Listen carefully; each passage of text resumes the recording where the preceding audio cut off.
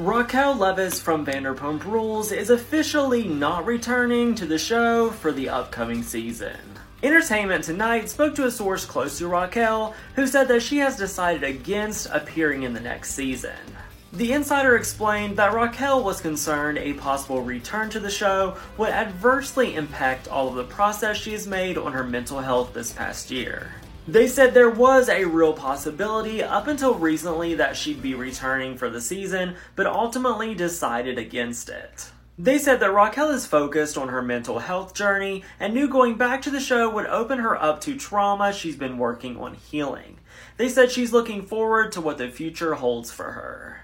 Raquel has been in a mental health facility for the past few months, working on dealing with all the trauma that she went through, and apparently she is putting her mental health above money. Lisa Vanderpump confirmed yesterday that Raquel made around $20,000 an episode for last season, coming to about $360,000. Short Cast Club